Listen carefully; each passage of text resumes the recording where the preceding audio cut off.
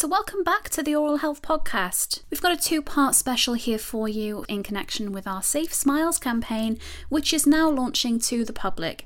If you've got a story that you want to share with us, please get in touch and listen to the end of the episode for more details. This episode, Karen and myself are going to discuss Safe Smiles in a little bit more detail, what the campaign is, what it means for people like you and me, and also discuss some of the stories that we've heard in our research for this campaign. Should be a really interesting conversation.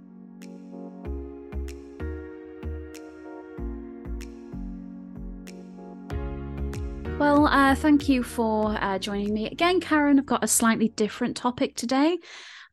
So you may or may not know the latest campaign that we have set up and started running is called Safe Smiles, and that's going to cover lots of different things we'll talk about. But today we're focusing on direct-to-consumer orthodontics, which to me and you just means companies that will make aligners somewhere completely separate and then ship them to you, and it completely cuts the dentist and orthodontist out of the process.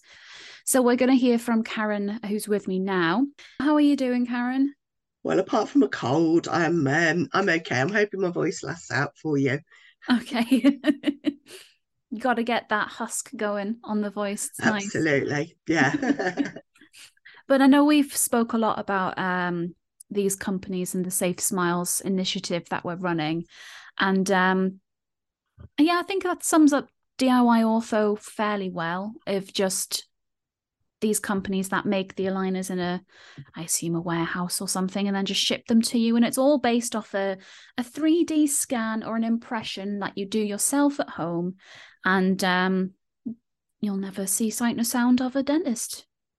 Yeah, and to some people that will probably sound like a bonus. However, as we know, there are things in the mouth are not straightforward. There are things that can go wrong with orthodontics, as well as making you get your dream smile. Certainly the premises that I've seen are all beautifully lit, and they all look so professional and so nice, and not like a dental practice at all. And it can be very tempting for people, I think, to cut that corner. And I know certainly when they have the pop-up ones, especially around Christmas, it could be something that somebody thinks, wow, I'm going to get a good smile. This will be my Christmas present to myself. And I think, you have to take a step back. This is not simple treatment. It can't be done overnight.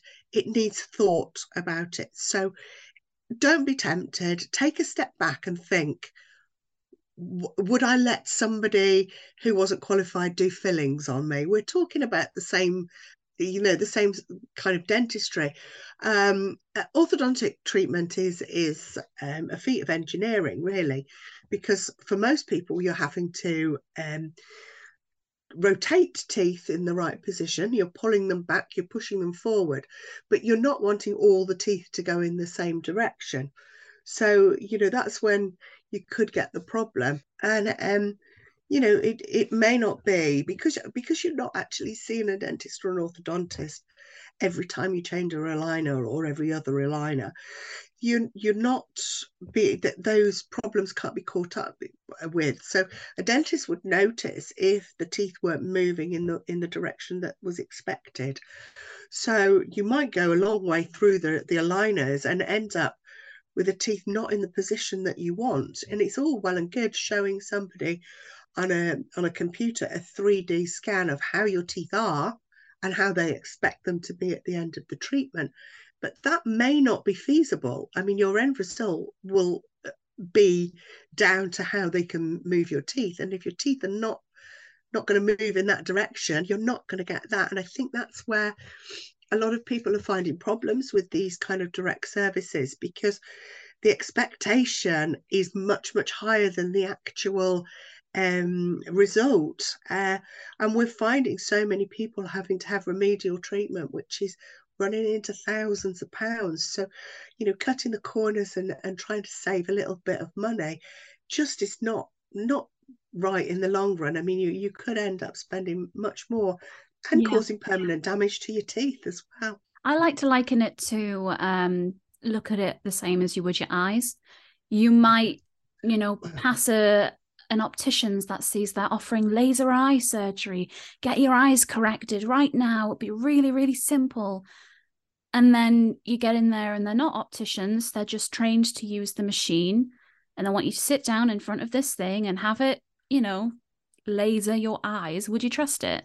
No, I personally Absolutely would not. I No. rely on my eyes, funnily enough, but it's the same sort of thing. You wouldn't trust someone to mess around with your teeth. And, for some people, I'm sure they get through it without the issues, but The people that get through it without any issues are the ones that don't need very much adjustment. yeah, or But, have very healthy teeth. Well, yeah, I mean, and the people that honestly probably don't need orthodontic treatment, but you've got people, you're preying on people really who are probably very, very unhappy with their smile. I was looking at some research earlier, and 4 out of 5 people are not happy with the way their teeth look. And 20% of people actually put their hand over their face in photographs. So if you're looking at that number of people that are unhappy with their smile, these places are so tempting. And the results, if the result doesn't work for you and you're even more unhappy with your teeth, that's going to cause all sorts of problems, not just dental problems, but psychological problems as well. Yeah. So, it's better to pay the money, get what you're going to, what you expect. A dentist or an orthodontist will give you a realistic result. They will tell you what they're able to do and what they're not able to do. You're right. And, we know from talking to people that it has such a mental. If you think about how you feel when you've got a bit of toothache or you've got an ulcer or you just feel a bit run down, having that constantly and paying for the privilege is what a lot of people tend to go through with these things, because there isn't the professional there to go, oh, well, if you're feeling this way, it might be this. Let's have a look. And that's not the experience people have when you cut that corner. It's an important corner to cut. Well, there's nothing like having that reassurance that everything is going to plan and everything is working the way it should do. What if you think, oh, perhaps that pain's normal, perhaps it's supposed to feel like this, perhaps that tooth is supposed to have moved in that direction. You've got no one to check that with. And having regular contact with somebody who can reassure you and tell you and slightly tweak the treatment if necessary, because what you kind of think is going to be the treatment plan at the start of treatment may need tweaking halfway through when you're looking at how the teeth are moving, how the patient is dealing with the appliance. There might be tweaks and changes that need doing. So that's the benefit of having somebody there with you.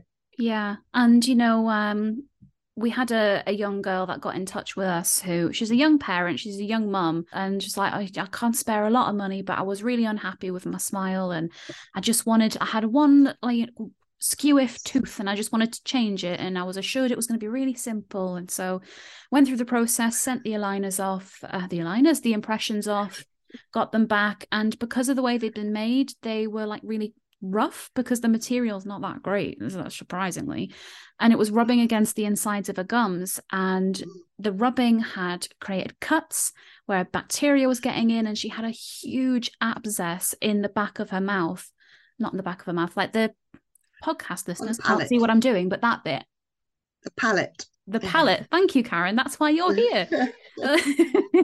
But she had to go and spend loads of money at emergency dentists, loads of money on antibiotics, and still having to wear the treatment because she thought, I've come this far, if I stop now it's all for nothing. And she's like, it's given her really terrible mental health issues, like diagnosable mental health issues are traced back to this experience, because she can't sleep, she's in so much pain, she feels like she can't be a mum to her daughter because she's in so much pain she can't be there. And it broke my heart, and it's why we're doing this, to be quite frank, because we need to let people know, A, if you're going through it, come and talk to us and we can try and help you, and B, if you walk past a smile shop, keep walking, don't go in, because you just don't want to roll the dice with your health. Why would you risk it? No, not at all. And for every one person who is happy with the result that they get, we've Mm-hmm. probably got another 5 who are not. And, Yeah. cases are coming up all the time. And as you say, permanent damage to the gums, that's not a great trade-off. Your teeth still aren't going to be particularly straight, but you're going to have Yeah. another issue as well to Mm-hmm. deal with. So I think it's Yeah. we know that there are always going to be people who will risk it and cut corners, but we want to give them the the tools to know that if you take that risk, this is what you're risking. Yeah. Some people will still do it. We know that because people do cut corners, but we want them to go in with they know what the risks are, because so many people are going in having these treatments and they don't know what the risks are, because the company's certainly not going to tell them, because nobody in these places are dentally trained. No, They're not not one. going to be able to give you any dental information at all. So that's really scary. Yeah. And her story is quite an extreme one. There are smaller things that are not small things, but like we've had one girl had a cavity in her tooth, so she went to it wasn't picked up, went and had these scans done, aligners made, thought it was great. Then went and had a check at the dentist, who wanted to put a filling in her cavity because it was a big hole in her tooth. And she was like, "Oh no, please don't fill my cavity because then my aligners won't fit." And then the dentist had looked at the Yeah. aligners and thought, "Yeah, they've scanned it, picked up the hole, and because the dentist isn't there to go, that's a hole, don't put plastic in it." They just made the aligners to dip into the hole so that it could never be filled while she was having the treatment. How can something that straightforward be missed? But it is, and it's happening so often that it's Yeah. scary. Yeah. I mean, at the least, a patient, they should be asking for a certificate of oral health, at least. So, where a patient has actually been for a checkup at a dentist and they are dentally fit. That's the least I would expect, but they're not asking for that at all. As I say, you could be, Yeah. gone out to buy a pair of slippers for your granny for Christmas, and you come back and yeah, it's crazy, isn't it? It's crazy. Yeah. You need to think about it. If you're going to spend that kind of money on anything else, it wouldn't be an impulse buy.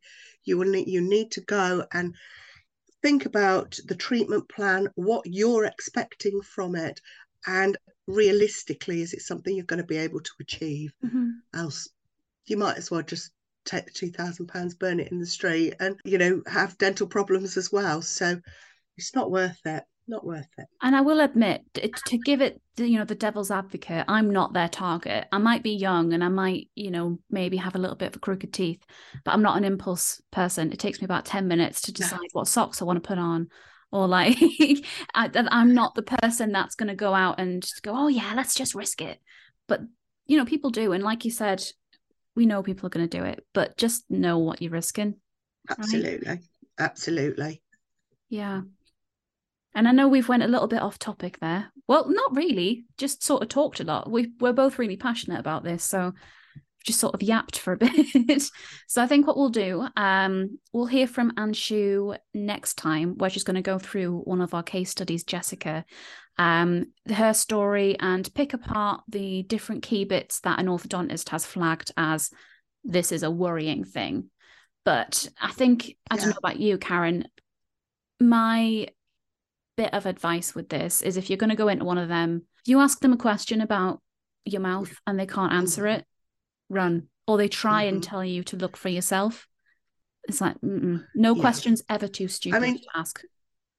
No, absolutely not. And I think that we should possibly put a list of questions somewhere on our website that we can point people to ask when they're going. I mean, certainly the main one that I would be asking is, are you registered with the General Dental Council? Mm-hmm. What is your GDC registration number? Yeah. And what are you registered as? Because they have to be a dentist. A hygienist can do impressions, as can a dental nurse. The dental nurse needs extra training to be able to do it, but they both can only do it on the prescription of a dentist. So there has to be a dentist there to tell them to do it. That's an important point as well, because on prescription doesn't just mean, oh, a dentist has said that I'm qualified to do this. It means the dentist is there with you, with the patient, going, yes, this patient can have impressions. It's like a bespoke approval. That's it's not just I trust my dental nurse to do that. I'm going to go away and have a cup of tea. Like, that's not how. Yeah, absolutely. Which is important, because that's not something I knew until you told me this morning, and I went, oh. So I wouldn't have thought to question. You know, if you were spending that much money on a house, or, you know, having your car fixed, you would want to know what they're doing, what they're going to use to do it, what their qualifications are to do it. You know, you want a mechanic to fix your car. You want a dentist to do your teeth. I mean, it's as simple as. Mm-hmm. You know, it's stick to your training, really. Yeah. But I'll let you go and go back to bed with some Lemsip now, Karen, because I think Lemsip now. She's given me the eye of one. She's going to shut up. Let me go. But it's nice not to have a coffee fit. Yeah, and you, as always. Yeah. Next time I won't be so Barry White. I'll be back to my normal dulcet tones. So if you've got a story to share related to direct-to-consumer orthodontics, please get in touch, because we do want to hear from you and we want to help however we can. So get in touch at dentalhealth.org/safe smiles. You can email mail@dentalhealth.org and just put Safe Smiles story in the subject header, and you can always call us as well. All of the links to our support services and telephone numbers will be in the description of this podcast. And if you do want to get in touch, please don't hesitate. We would be really happy to hear from you. Now, next time, like I say, we're going to hear from Anshu, who is a orthodontist with the British Orthodontic Society. She's going to tell us all about why exactly these companies pose a little bit more of a danger than you may initially think, and also going to pick apart Jessica's story and identify some of the red flags that she herself has picked up on.